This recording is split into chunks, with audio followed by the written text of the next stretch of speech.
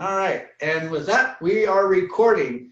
And this is COFOH Live and Undead. I'm your host, Daniel Crozier, and I'm here with the phenomenal talent that is Steve Niles. Thanks for coming up on Zoom with me and chatting with me. Appreciate it. Yeah, sure. Yeah, it's nice to talk to some people. Yeah, especially in these times. This is probably the best way to connect. Yeah, yeah. I've been using it a lot actually for work and just for connecting with friends. Yeah, that's cool. So Steve, first question, always pretty standard. Who are you? Where'd you come from? Where'd you grow up? And how did you get into music and writing? Oh wow, that's a lot actually. Yeah, sorry. Yeah, my name's Steve Niles. Actually, I come from New Jersey. That's where I was born, but I grew up in Washington D.C. mostly, and that's I really hit it lucky because I lived in Washington D.C. when I was 17 in the 80s. So I was right there for the hardcore scene, and I fell right into it. Those guys all became my friends. I had been a lifetime comic book and horror fan, so when I started hanging out with these guys like that Discord Records and all these people, it was a very DIY scene, and everybody, if you wanted to put out a record or put on a show, you did it yourself. Yeah. So when I started thinking about doing comic books, I did the same thing. I started self-publishing in about 1987. No kidding. Yeah, 1987, 1988 was where I started with just, terrible comics, but, I was trying, I was really young, but it really was the music scene that sort of taught me how I was going to do things in the comic scene. Oh, nice. Yeah. Nice.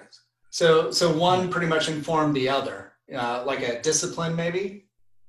Yeah, well, one thing, my band members were my only audience.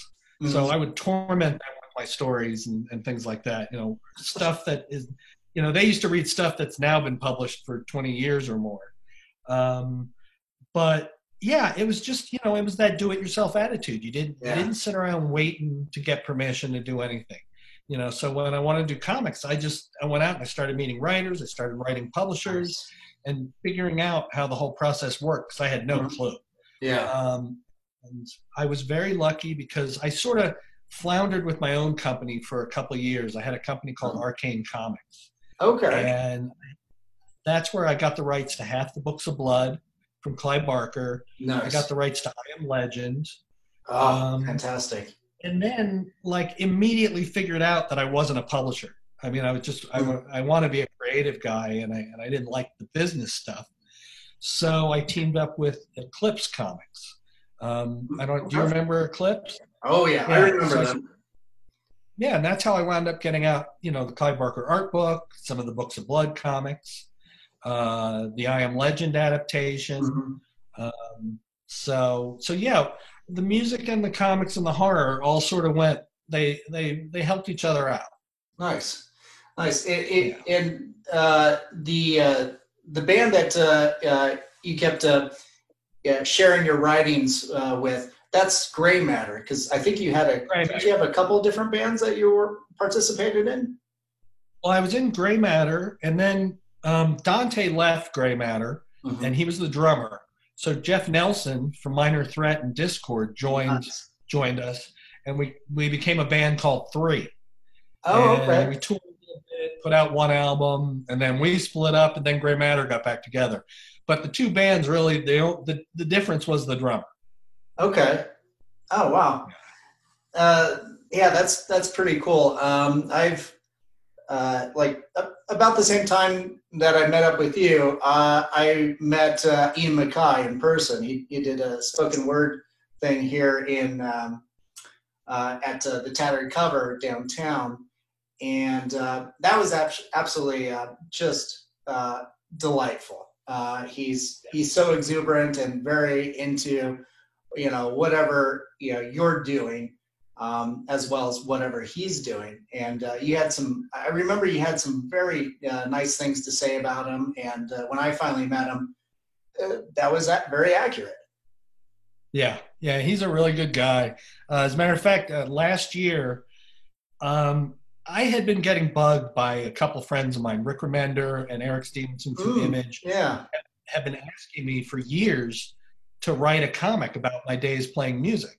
Oh. And for years, I just couldn't do it because I couldn't figure out a way in. I just couldn't figure out how to do it.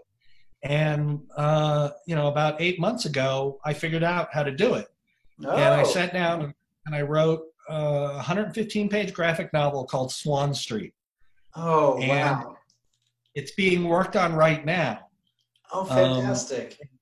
It'll be my first nonfiction release. Oh, but I had to write Ian to ask him if it was okay if I used him. Because, I mean, he's all through my life, playing music and being in DC and stuff. So I had to get permission. He was great. He's like, yeah, just make sure you send me a copy. That's great. So, that's wonderful. I can't wait to read that book. I'm absolutely jazzed on nonfiction and kind of slice of life kind of stuff. And that's absolutely wonderful. Well, and with the state of the comic book industry right now, as is everything else with this pandemic, everything's kind of in massive shuffle. So I'd imagine that project might be delayed being published unless I'm overreaching. Actually, because we're going to do it for Image. So it's completely creator owned. The artist that I'm working with on it, his name is Nate Powell, and he's working on it. Cool. Because we've got nothing to do. Yeah. So so he's actually working on that along with some other projects. Most people I know are trying to work, but man, it's tough. It's really tough. Yeah. Not only, like I have a couple jobs and I'm almost at the end of those, but aside from that, I don't know what I was thinking. I actually thought like, oh, with all this time, I'll finally write that screenplay I've been meaning to. Oh, okay. Nothing. I've been brain dead for this entire time. So I'm hoping as this thing goes on, the stress will decrease a little bit and maybe actually be able to get a little more creative. Yeah. No, I totally understand it. It can be kind of, infuriating and the anxiety is just getting at everybody. Yeah. I mean, I've been making a real effort to just keep the news off. Oh, so just realize between news and social media, it's getting pounded over your head. And I just, I watch news like once a day and that's it. Okay. That's good. That's probably good. I unfortunately engage with it too much and it takes me down rabbit holes. Yeah. Hey, so with with your publishing house, that you initially started out with, what made you realize just to focus on the creative? Was it just horrible businessman? On top of being horrible, I had no interest in it. All my interest in this stuff was creative. I wanted to write, work with artists. I want to do these things. So in a way, I misunderstood what being a publisher really was. Right. But I was 19. I was 19, wow. 20 years old. So I had no clue what I was doing. So, it kind of, I did it the hard way. We stayed afloat for 2 years. We did a book called Fly in My Eye, which is a big, thick 200-page book. Okay. And then, I don't know if you remember, but there used to be these Books of Blood lithographs. Yeah. It's like, we published those. Nice. Wow. So, but it was just, you try to do both, and I had no time to do the creative, so that's why I wound up working with Eclipse. Okay. And then I was just an editor or whatever you wanted to call me, a writer. I would just adapt stuff. And much more comfortable in that role. I don't like business at all. Yeah. But still, at age 19, having your own publishing company and doing what you were able to do and get that licensing, not every 19-year-old can fathom that. So my hat's off to you for that, for, dipping your toe in that pond. Oh, thank you. I was a little spaz, and I didn't know better. So I would write letters to Richard Matheson, and I'd write letters to Clive Barker, and I would just tell them, I want to do this and I want to do that, and then they wrote me back. That's cool. I've told the story a million times, but I wrote a letter to Richard Matheson, just saying, like, I Am Legend's never been done properly. Omega Man's great, but it's not I Am Legend. I Am Legend's not I Am Legend. Yeah. Last Man on Earth isn't I Am Legend. So I just said, like, I'd really like to do an accurate comic of it. Right. And he wrote me back and said, like, I appreciate that you're young and you don't have experience, but I'll have to ask for $100. Oh. And that's it. Cost me $100. Yeah. That's awesome. The rights to I Am Legend. It was just because I didn't know any better. Mm-hmm. So I just wrote people. I didn't think there was any problem with that. I tracked people down through their agents or whatever, and I just started writing them letters. You had the passion. Yeah. That's wonderful. It's nice. I think that it seems like they saw that in you. So that's very comforting.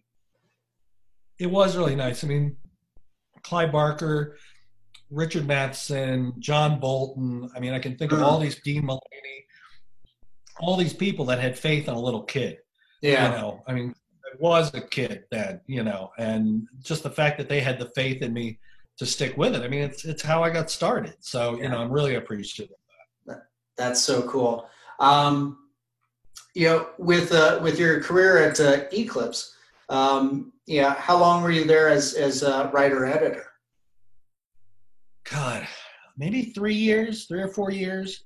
I did a bunch of Clive Barker adaptations. Nice. I did more copies of Fly on My Eye, and I did I Am Legend, and I did M with John J. Muth.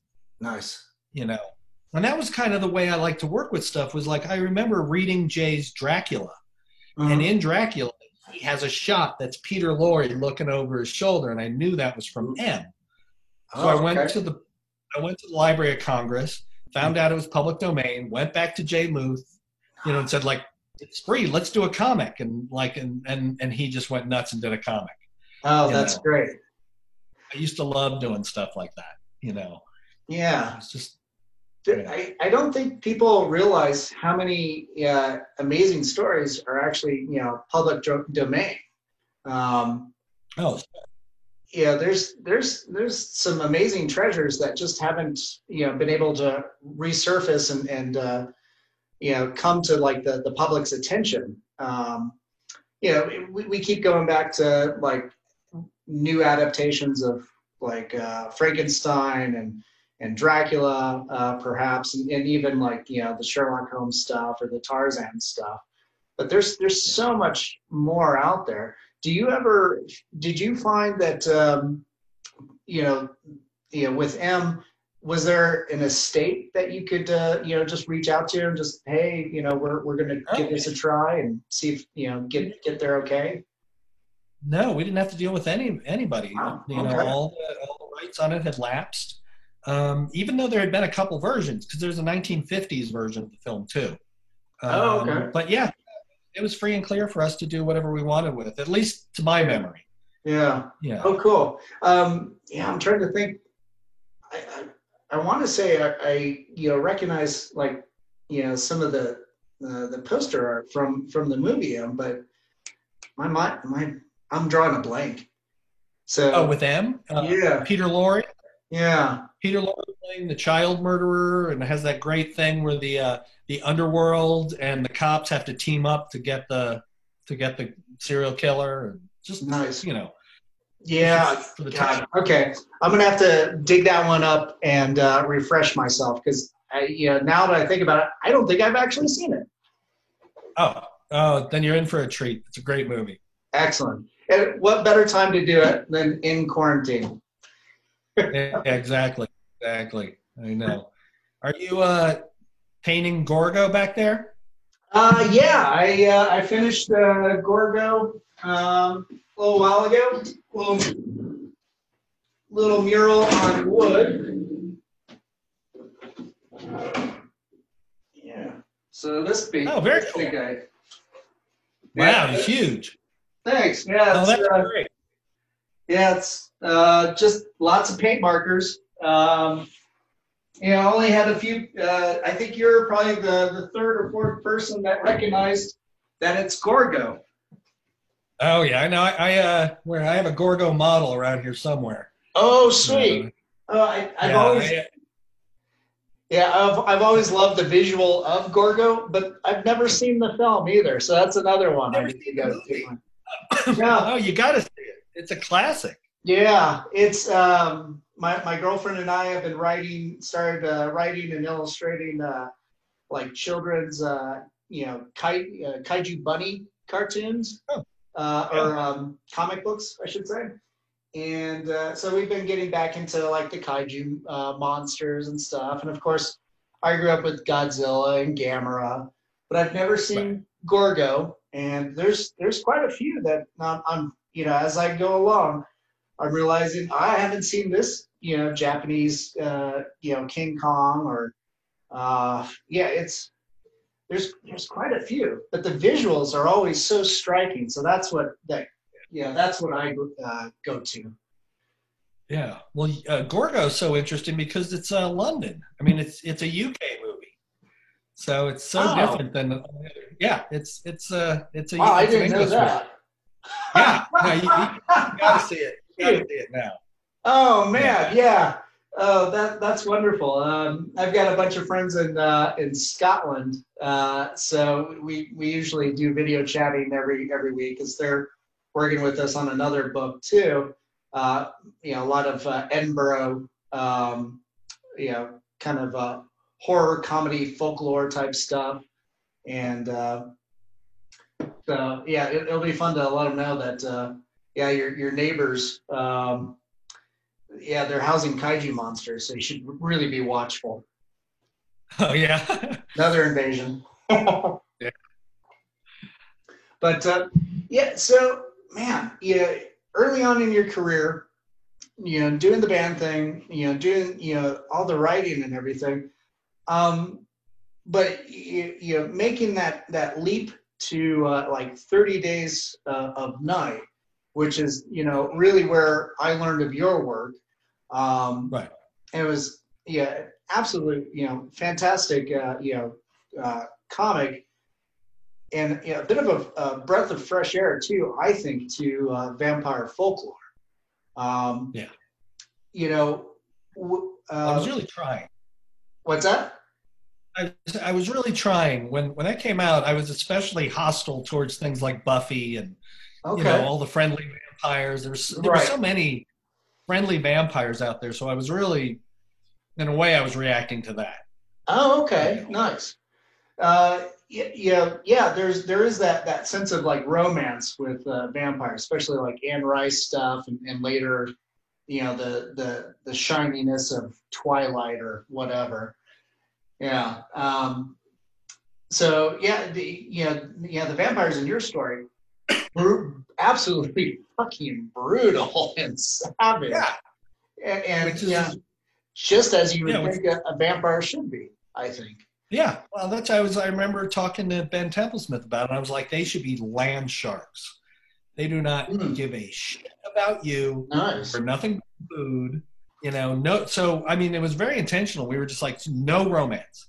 Okay. Especially in that first story, we're like, there's no romance, there's no seduction, there's none of that. They're just out to eat and Yeah. feed, and Yeah. humans are nothing but food to them.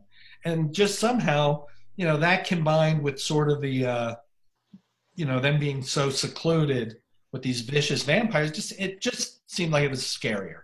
You Mm, know, that's really what I was going for because it had gotten to a point where vampires just weren't scary anymore. They were, they're yeah. things people fantasized about being vampires, and Yeah. it's like, Yeah. That you know, is that's always something that was kind of weird.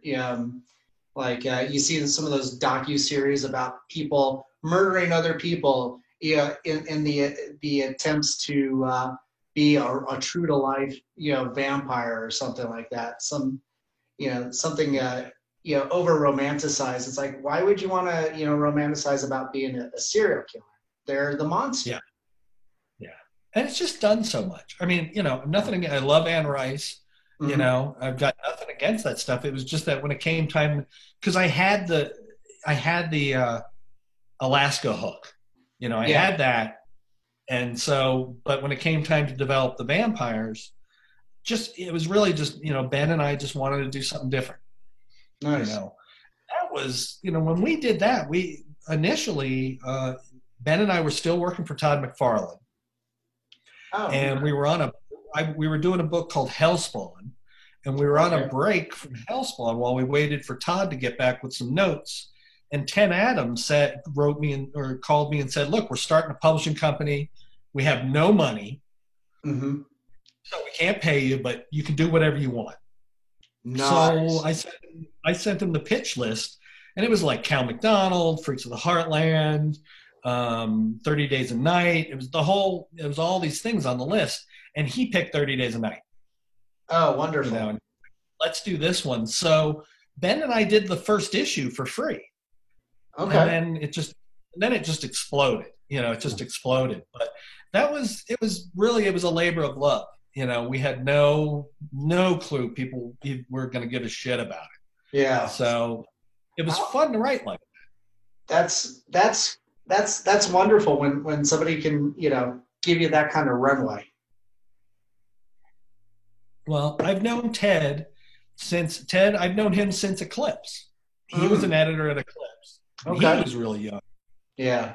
And then he got me work with McFarlane, him and Bo Smith. And then at the tail end of the stuff with McFarlane, I wrote 30 Days, and everything just took off. Nice. Oh, that's wonderful. The with the idea of 30 Days of Night, was that something that you and Ben kind of came up with while working for Todd, or was that something that just kind of was always there, like during the days of Eclipse and stuff? It was on a pitch list I had. I just said, I mean, I couldn't sell a story to save my life. At that point, I was writing Spawn. I was Yeah. doing stuff like that. I was working at Disney. Oh, no, that I did not Yeah, know. yeah, Disney Interactive. It Okay. was a year of, yeah, that's what got me out to LA. Okay. Uh, Nice. they hired me to be a writer at Disney Interactive, and it was they were trying to create the animation studio model. Hmm. So they invited artists and writers from all over the world. Yeah. They put 200 of us in a big room. They forgot to hire anybody who knew how to make a damn video game. Oh. So we all sat around like, and I mean, I wrote a bunch of stuff, but nothing ever saw the light of day because nobody knew how to do it. Yeah. So they wound up laying off, I think, all but 25 of us. Oh, Um, shoot. and I was and I was stuck in LA. And luckily, Bo Smith and Ted Adams came along, and they were working with Todd McFarlane at the time, Cool. and they started giving me work. I was doing stuff like I was interviewing Ozzy Osbourne. I was interviewing all the members of Kiss for the magazines that Todd used to Hmm. do. Yeah. And then I wrote Spawn the Dark Ages and Spawn and Hellspawn and all that stuff. And then got that little break with 30 Days a Night. Nice. Oh, that's Yeah. wonderful. How did you and Ben Templesmith, meet up? We met on the Spawn message board. Oh, okay. Uh, yeah, it was when I was doing, working with Todd, and he started posting samples, and they Hmm. were just excellent. The first stuff he posted just looked so great. Yeah. So we started talking, and when we got that chance, we went for it. Nice. And, we just did the 3 issues of 30 Days. Oh, that's wonderful. So, for anybody who is watching this interview later, those message boards mean something. You can connect on there. They're so nice. Oh, I Yeah. know. I missed those. Yeah.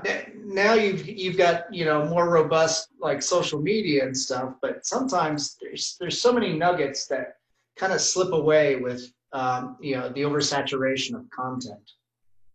Yeah, I just remember with message boards, I just used to have more conversations with Yeah. people. It just seemed like, and everything now is so ticker tape. It all just Right. goes flying by so fast. Right. So, but yeah, I miss the old message boards. Those were Yeah. fun. Yeah. That's cool.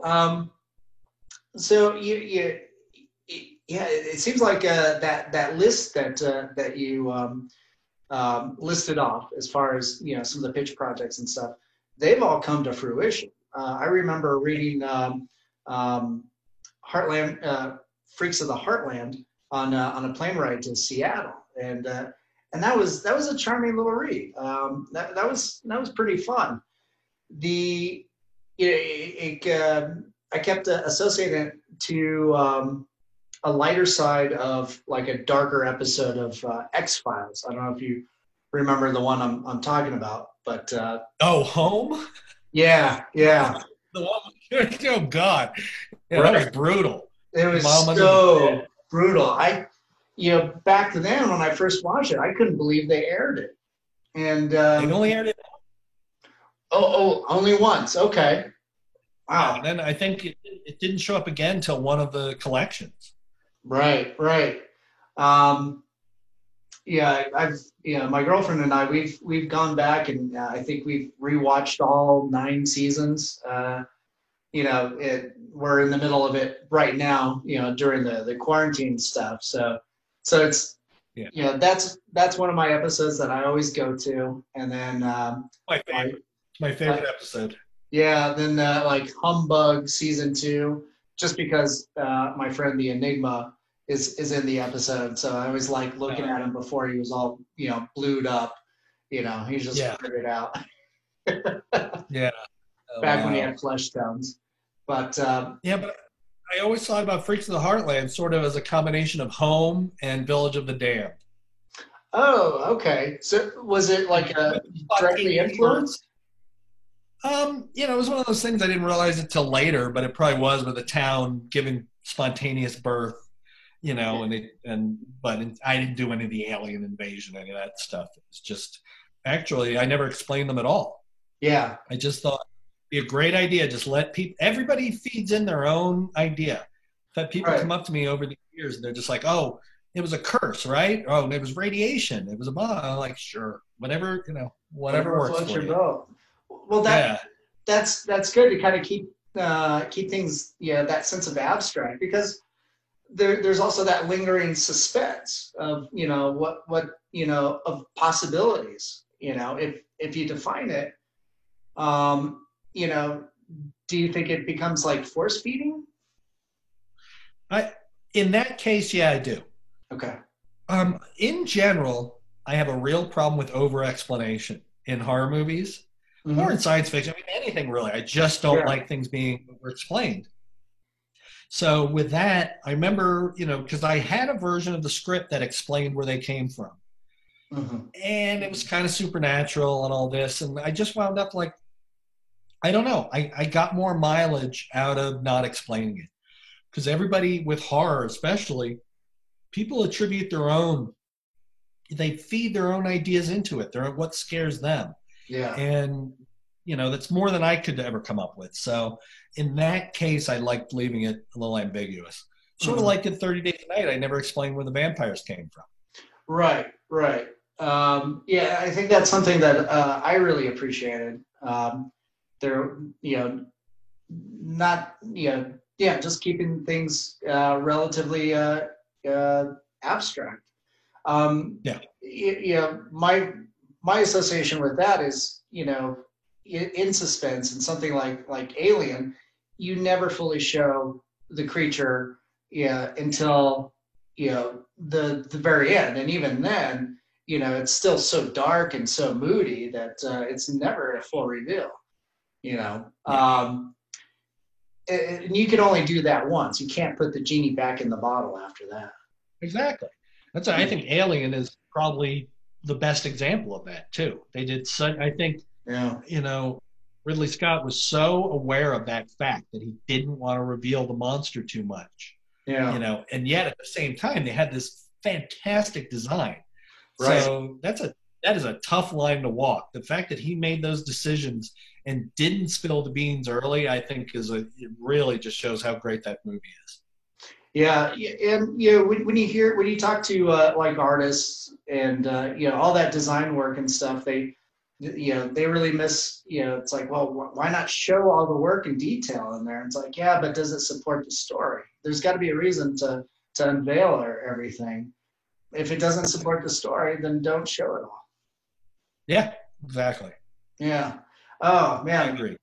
And as much as I love Aliens, and for a separate, because it's a separate entity, it's an infestation of all these, creatures, and it becomes a big action flick. Past that, it becomes very difficult, trying to retell or tread new territory. But it's like your monster's you already know how to deal with your monster. So, Yeah. now I guess, I don't know, you got to create a new mythos somehow. But you've got so many, well, you've also worked with Bernie Wrightson at one point too. What was that experience like? Well, first and foremost, we became friends. We became friends years ago, and for at least the first year, I didn't bring up work at all. I figured, because I was hanging around, and the first thing you see is everybody's clawing at him for work all the time. Right. So I was just really happy being friends with him. He really wasn't doing many comics at the time. He wound up doing a Treehouse of Horror with Len Wein. That was a Simpsons parody of Swamp Thing. It was wonderful. It was great, but he kind of got the itch again. So he's the one, he brought up actually doing the first thing we did called City of Others. And we actually, we had such a big plan for this thing, and it just didn't wind up working. But, mostly he was my friend. We did 5 or 6 projects together, but the highlight of everything, I mean, I loved working with him and all that, but the highlight was we had almost every Friday night, we had Friday night Scrabble games. Mm-hmm. And we just, four of us would get together, and there's beer and there's pizza, and we would just bullshit all night, play Scrabble. And that's how we came up with a lot of the stories.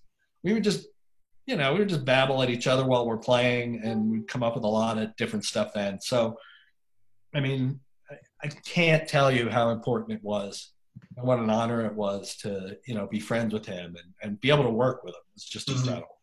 Oh, that's fantastic. The with your writing process too, is it different project to project? Like obviously 30 Days of Night was more, coming up, seems like more of coming up with that hook and then just pitch it and get the green light to actually write it seems like. But is it just more conversational, collaborative between, your partners? Or is it, just change and it really is project to project? It's different with every project. The only thing that has really changed is in the last 5 years, believe it or not, I never used to outline anything. I used to I would scribble all these, like a serial killer all over a piece of paper, and somehow I managed to remember that was a story. And then I started talking to Mark Miller, and he had a couple really good suggestions. And one, I used to do this all the time because I'd have 4 books going at once. I would write a first issue and then another first issue, and I would jump around on issues. And he found it was like, man, I do so much better when I just write one thing all the way through. Just put everything in, work it out so you don't have to jump around. So I started doing that, and getting much better results. And then I never used to really do detailed outlines. And I actually, at Mark's suggestion, started doing it, and it's changed everything. I can get all these ideas out, and then when it comes to sitting down and doing the script, half the stress is gone. Yeah. Because I used to just fly by the seat of my pants like an idiot, you know, and now I just realized, oh, map it out first, then you don't have to stress out, you know, all the time. So that's been the biggest change in my creative process, that I do lay everything out beforehand now. Yeah. Oh man. Yeah. I totally understand, doing everything by the seat of your pants approach, because I think I still do that. Yeah. Yeah, you have so many ideas and you kind of want to grab at them all at the same time. And then, yeah, that can be problematic. But, doing it, outline or writing the story all the way through, seems like, uh, a little bit more of an anxiety, reliever, so to speak. Exactly. Yeah. Yeah, that's exactly what it is. You get it all out, get it mapped on paper, then you don't have to stress about it. Because I used to just walk around and just be thinking about a story like 24 hours a day until I finally sat down and wrote it. Yeah. It's a good idea. I know a lot of people are against outlines, but I like them. They're a great tool to have, if you've got that, that foresight to map it out. Even, in like the filmmaking world, especially I noticed with like doing documentaries, you're constantly, editing, filming, outlining, and scripting, and those are constantly changing as you go too. So yeah. So that's pretty interesting, because I find if I'm sitting there writing, I walk away from it for a couple of days, sometimes I can't remember what the hell I wrote. So having an outline, and granted, it's probably just notes. So it's like, oh, okay, yeah, that's where I'm at. That's what happened before. So I don't have to go back and, reread the whole freaking script. Yeah. I don't know how I used to do it, because I used to have like 4 or 5 books going at once. And I just juggled them, somehow remembered where everything was, and I think I just burned myself out doing it that way. Yeah, it's more relaxing, Yeah, and actually, I think the books are better too. I think it's working a little better. That's good. When you're writing too, and you've got your collaborative. I can't talk all of a sudden. Collaborative, partner, your artist that you're working with. Do you find that you're writing, to the strengths of that artist, or is it, this is the story, see what we can fit, or is it kind of a little bit of both? I usually try to tailor it to the artist. I usually know what artist I'm working with when I sit down to outline something. So, like, I just did 2 books with Scott Hampton, and nice. Scott's got that very painterly style, Yeah. very cinematic. So it really changes the way you do things. Yeah. Each artist is very, very different, but I do try to play to their strengths. I like them to contribute to the story. Okay. Nice. Scott, I send Scott, the outline, and he comes back with all his notes and ideas, and I try to incorporate as many as I can that work. Mm-hmm. And everybody I work with is the same way. I'm like, I've even had artists where I'm like, send me images, and maybe that will trigger something. Yeah. Send me stuff you love to paint or draw, and let's see what comes out of that. So yeah, it's really, I try to tailor everything pretty specifically. Nice. The recently you've had success with the October faction, and then having that translated into a Netflix series. What was the inspiration behind that? Because I think you're working with Damian Worm on that series. Yeah, I've been working with Damon for years now, and it was odd because when I started October Faction, I knew I wanted to do some monster hunting, but I had done Criminal Macabre for 25 years. I've been writing Criminal Macabre, which is sort of a hard-boiled detective. And his outlook on the world and monsters. So I needed to find a new way in, and I thought about honestly, the first idea was, what if Cal got really old? And okay, but what if he was a teacher? And what if, he hid what he was doing from his children, but his children are actually, have powers because you rescue, and it Mm, it's the most soap opera thing I've ever written, really. okay. But each idea just sort of fed into the other, and then I just wound up really liking these people. So I Nice. think we've done like 5 graphic novels, maybe more than that now. Great. But I wanted a new way into monster hunting. Nice. It wasn't just the hard-boiled detective, which I've done. Yeah. Oh, that's cool. And right now, you're also working with, I think, John Carpenter's publishing company as well. Yeah, Sandy Carpenter has been running Storm King for a few years now, and honestly, the way I've been working is I usually pitch them first because I just love them so much, Yeah. and Sandy's just been really into everything I've been writing. So I think I've got Cool. 5 books over there right now Oh, that will wonderful. hopefully see the light of day. Yeah, we just did one called Monica Blue. It's a young adult werewolf story for Nice. their Storm Kids line, which was really fun to do. Yeah. So I did that, and I've got another 4 graphic novels basically sitting right now. There's Mm, some work going on, but everybody's trying to figure out what the next step is. yeah. Yeah. So yeah, but I love working with Sandy. I love John. You know, I've worked with John before. We wrote a video game together. Oh, no Um, kidding. yeah, we wrote a Fear 3. I don't know if you know that one. I don't know that one. I'm not a video game person. I'm usually the guy that's drawing and working and building stuff. But Yeah, yeah, I've never really gotten into video games.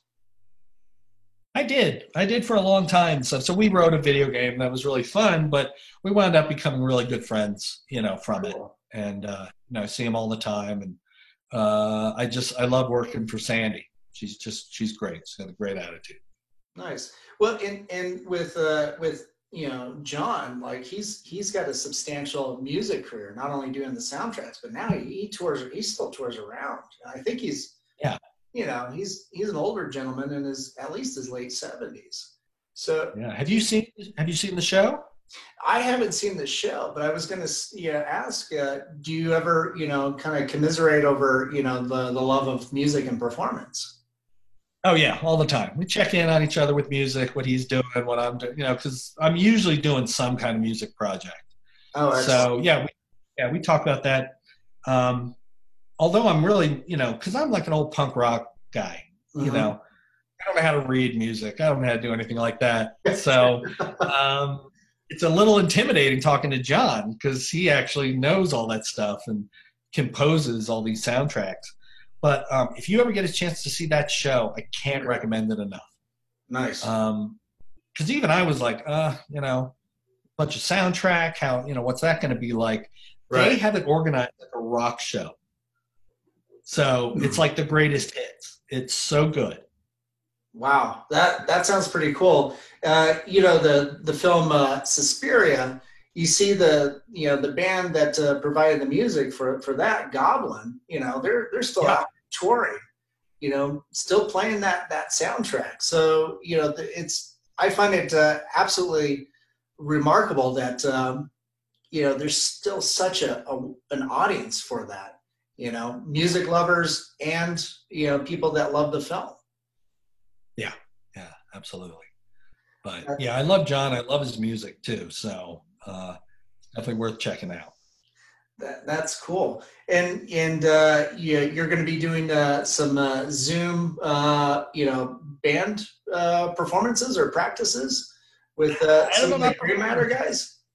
Well, before all this happened, the last trip I ever took was to DC. We've been slowly recording stuff. Oh, We great. have like 4 songs down. So basically, what we're trying to do now is finish them, but we're doing it over Zoom. Nice.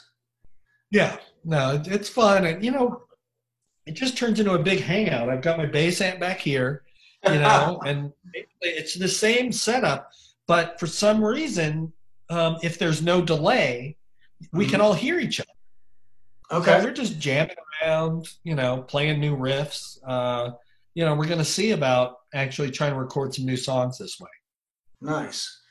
Yeah. Man, Yeah, that'd be fun. I think with the current situation too, you really do have to figure out little roundabouts to innovate and to keep that level of creativity going. Yeah. Well, I've been doing lots of these calls with different people I work with Hmm. and just hanging out. They're really just hangouts. We have drinks, Right. we hang out, we talk. A couple hours goes by, Yeah. and you just realize like we're already used to this now. Yeah. It's not like this is the way we get to hang out for the foreseeable future, at least. Right. So yeah, I love the way people are just adapting to it. I think people are starting to do sort of virtual comic cons. Right. A lot of things like that, chats, and whatnot. So, I guess the big thing is going to be figuring out how we sell comics again, because that's the thing that completely froze. Yeah. Do you think it's going to be something where we start implementing more digital, or how would you see the comic book shops and the distribution of floppies and on print Yeah. graphic novels go? Well, I think a couple things are going to happen. One, I can't see going digital because it would just be cutting the retailers' throats, Hmm. and Yeah. nobody wants to do that. Nobody we want them to survive. Yeah. So I think it's a big part of we're just waiting this out. Hmm. One of the things I think might come of this, I've heard a lot of people talking, is that the floppy might die, which is the Okay. individual issue. Comic book Yeah. might die, and we might go to more like a European model, which is going straight to graphic novel, Right. which I actually don't have a problem with. Two of the four projects I have coming from Storm King are original graphic novels. Mm. The autobiography is going to be a graphic novel. Mm. Um, so, I don't mind it. I kind Yeah. of like the idea of a whole thing you get to sit down with as opposed to Right. piecemeal. Because Chapters. Yeah. I don't get to go to comic stores as often as I did when I was younger. I just don't. Yeah. So, Neither do I. Yeah, I do tend to like the whole collected story in one single book as opposed to the individual chapters and stuff. So hopefully that ends up being the model. I don't mind the individual floppies, but yeah, that's a pretty big resource. yeah. I Um, mean, we'll see. It's really going to depend on, when can the retailers open again, mhm. and when can the distributors open again? Because right Yeah. now there's no distribution, so it doesn't matter. I know DC was talking about something, Right. but I haven't heard very much about it. So I'm not sure what's happening there. Yeah, I thought it was, they were working with like two or three different regional distributors and working Yeah. with them. I know some of our local shops, uh, they've taken the time to reach out to like the local creatives and put together bundle packages and stuff. We've got Mutiny Information Cafe, which when we have you out here, we'll have to take you down there because it's a punk rock bookstore and it's a Oh, nice. community center, and they have a great comic book selection, vinyl selection, and it's a cafe too. So they bundle up their graphic novels and comic books from local creators and writers, and with coffee and beans and stuff and coffee Nice. mugs, and they've been able to weather it. We've got like Time Warp in Boulder. They've been able to do like live auctions on social media, and so we've been Nice. reaching out and buying a bunch of gift cards. That seems to be a big thing. Is anybody that can offer gift cards, buy that for when you reopen.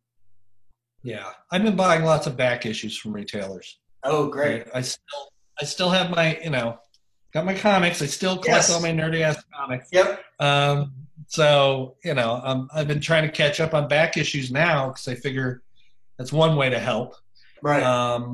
We also, luckily, I'm not sure who the organizers were, but they on Twitter there were some auctions going on, and I think we raised a lot of money for retailers.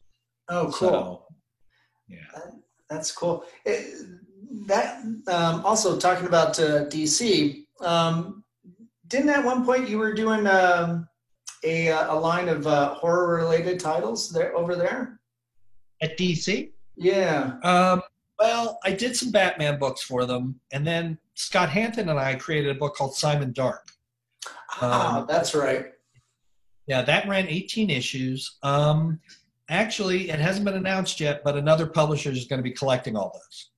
We got the rights back. DC was really cool about it. We got the rights back. So we're going to be releasing all 18 issues soon. Nice. One character I'd love to see you write someday is, of course, Swamp Thing. Oh, I'd love it. At the same time, I'd be so nervous.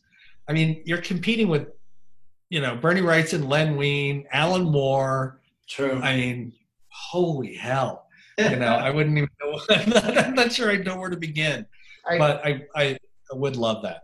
Yeah, I guess it would be, taking like a character like that or any character that has been in the zeitgeist for so long, kind of thinking it's like, what do I have to say with this character? That sort of thing. I always wanted, I did a cartoon of the Spectre. I wrote one cartoon for cool. Way back, and I totally did it you got to check it out because I just made like a little mini horror movie. Yeah. But the Spectre is that's a character I feel like I would be very comfortable with. Okay. I always want to mess with him, but I did a cartoon. If you can track it down. Is it one of the shorts that they would release in front of the? I think I might have it. I can't remember. Wasn't it some kind of murder mystery? Yeah. Okay. They threw it on a couple different DVDs. Nice. I'll have to rewatch it then. That's pretty cool. Spectre's always been one of those things. I think I think of that too. When I think of Spectre, I grew up with the mid '90s Kingdom Come, and the Spectre kind of being that is like that Bob Marley, Christmas ghost type thing, going along with, the Reverend and kind of witnessing, the apocalypse unfolding. I was like, what a terrible Christmas story.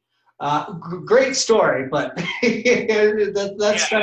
was kind of my introduction to the Spectre. But being that the right hand of God, so to speak, but what a vengeful God too. I like it. Kind of keep it street level, he's a reporter, also is a vengeful spirit. And I think right there you got enough to really tell some great noir horror stories. That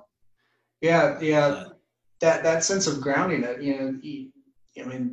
definitely has that feeling of a ghost story, but also kind of DC's iteration of Ghost Rider. Granted, Spectre has been around way before Ghost Rider. Yeah, way longer, but Mm-hmm. I like the idea. But man, that's pretty cool. So, since you've been in quarantine, you and your family have been kind of out, on your property, enjoying the outdoors and stuff too. Have you had time to partake in any new media or content, any films or TV shows that you've really gravitated toward? It's funny. I thought I was going to be watching a lot more stuff. I haven't really.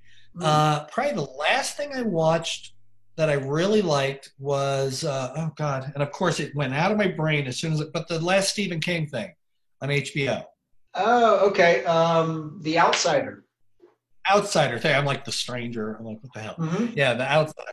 I thought that was really good.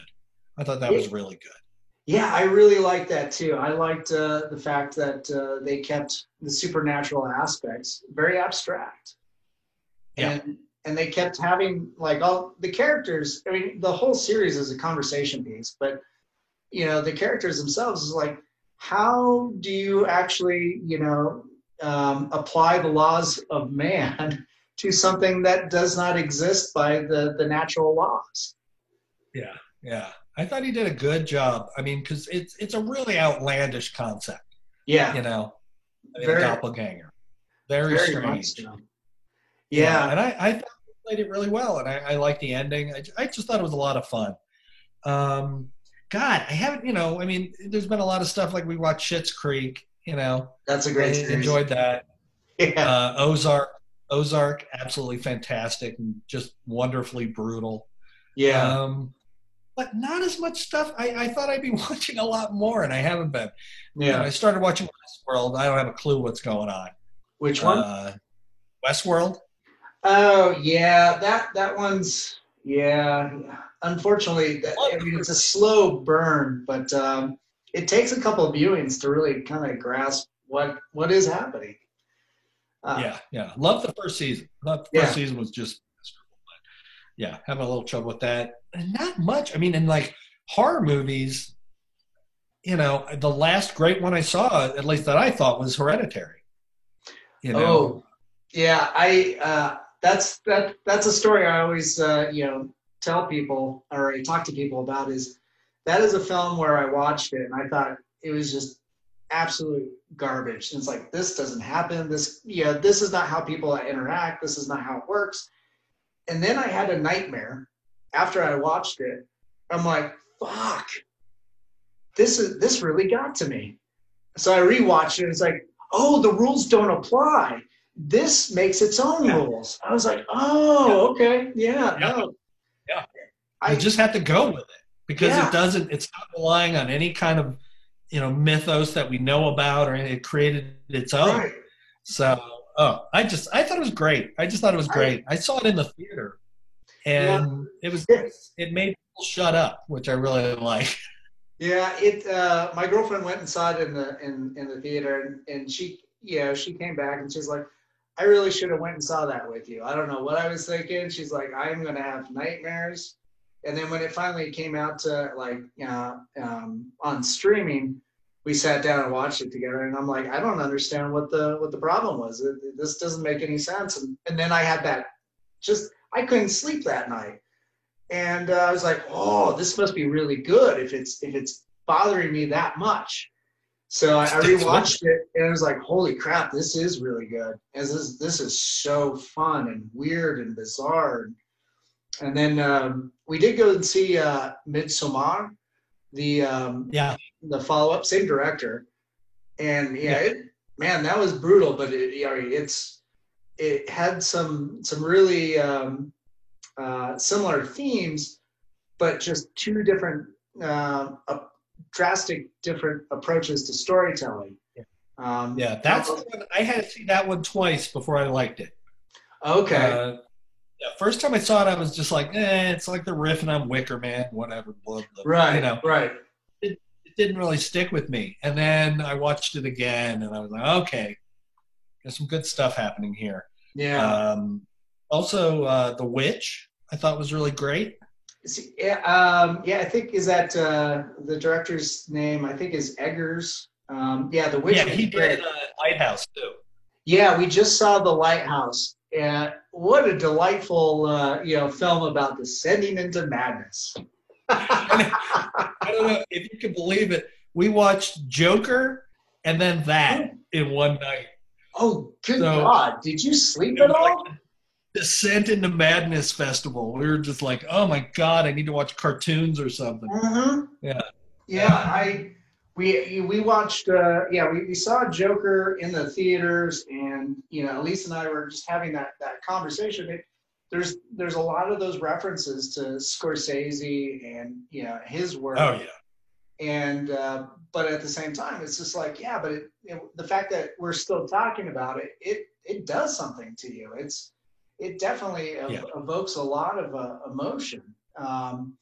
Yeah, that conversation of mental health and how yeah. society really just doesn't have the infrastructure to sustain. And then you watch something like Lighthouse and it's just like there's no societal infrastructure at all there.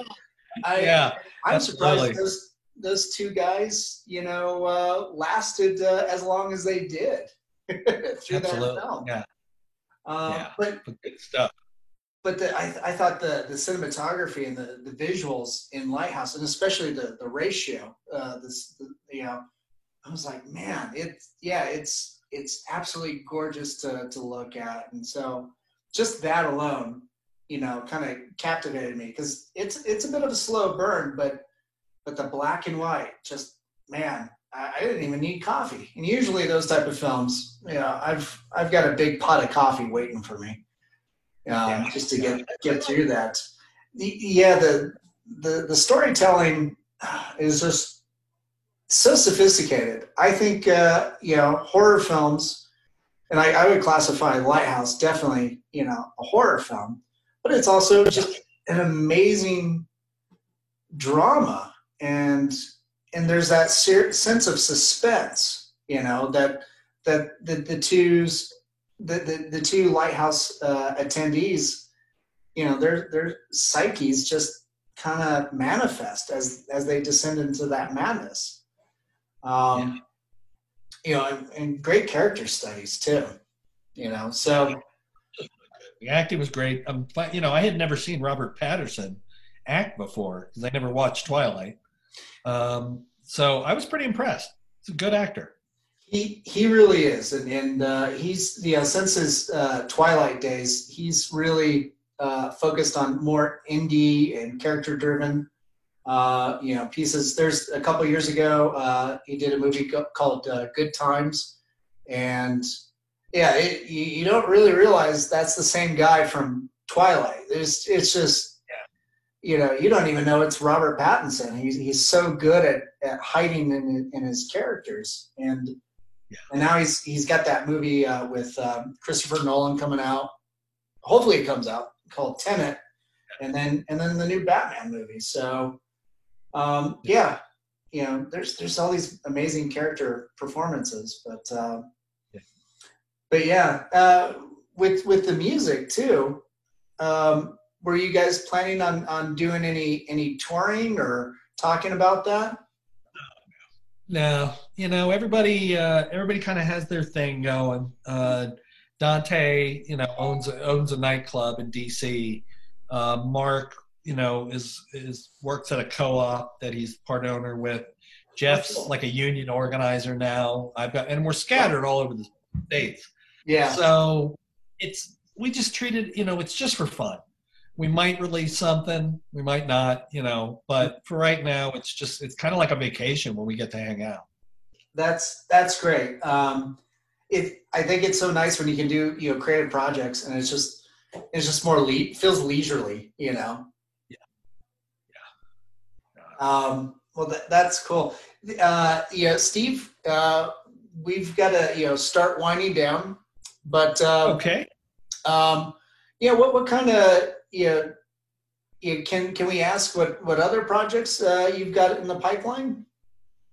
Well, I can't go into too much detail about a lot of them, but the Swan Street, the autobiography, is a big one. Yeah, that I'm looking forward to. So I'm nervous and looking forward to that one. I've got a few titles at Storm King.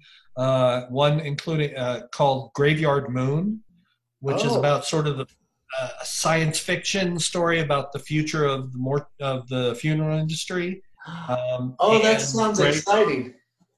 Yeah, wow. Yeah. So it's like a space adventure at the same time. So it's sort of like I always hesitate to say grave robbers in space. That's so cool. Land from outer space. I don't want people to think that. I've got a Western horror I'm doing with Jay Russell and Scott Hampton called Black Sparrow that we're almost finished. What else? I've got a couple titles at Clover. Clover is Ted Adams and Robbie Robbins' new label. And I've got a thing called The Grieveling coming out from there, which is a vengeful spirit story.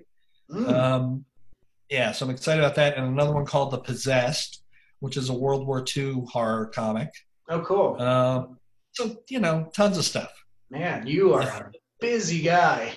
Well, we'll see. We gotta see how we're gonna get this stuff out. But it's all there. So nice. the last year or two has been really busy. Good. And where can people find more of your work? Well, comic stores, I mean, Yeah. I urge people to contact their comic retailers. They might not be able to get new comics right now, but there's Right. millions of back issues. And for a creator like me, actually, that's a really important thing. I Right. have a huge back catalog that I would love people to check out, and comic retailers, have this stuff, and a lot of them are doing mail order and things like that. Yeah. So Yeah. check it Yeah. out. Yeah. Everybody that's watching this, definitely go out and support your local retailers. Yeah, absolutely. And then, I'm always on Facebook and Twitter promoting my stuff. People are always, always welcome to hit me up. And, I'm always willing to talk about stuff. But hopefully when we start emerging from this thing, we'll be able to start announcing when books are coming out. Oh, that's wonderful. Yeah, Steve, thanks again for being so giving of your time and chatting with me. I think you're doing some stellar stuff.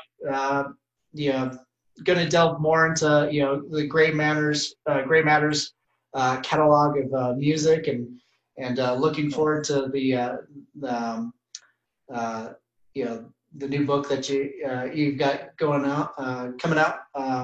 Was it Swan Street? Swan Street. Swan Street. Nice. And then I'm gonna have to go check out him. Gonna need to do that. Oh, good. Yeah, absolutely. You should. It's a classic. You'll love it. Oh, great. And of course, yeah, we can't wait to have you out in September. Hopefully, all this stuff will subside, and we'll have a wonderful window to have you out and treat you to Denver and all the Yeah. fun musings that we have around here. Looking forward to it. It's the only con I have left that hasn't been canceled. So Oh, wonderful, wonderful. yeah, So, yeah, very we'll excited. see you in September then. And with that, I'm Daniel Crozier with COFOH Live and Undead. And thanks again for tuning in. Great. Thank you so much for having me.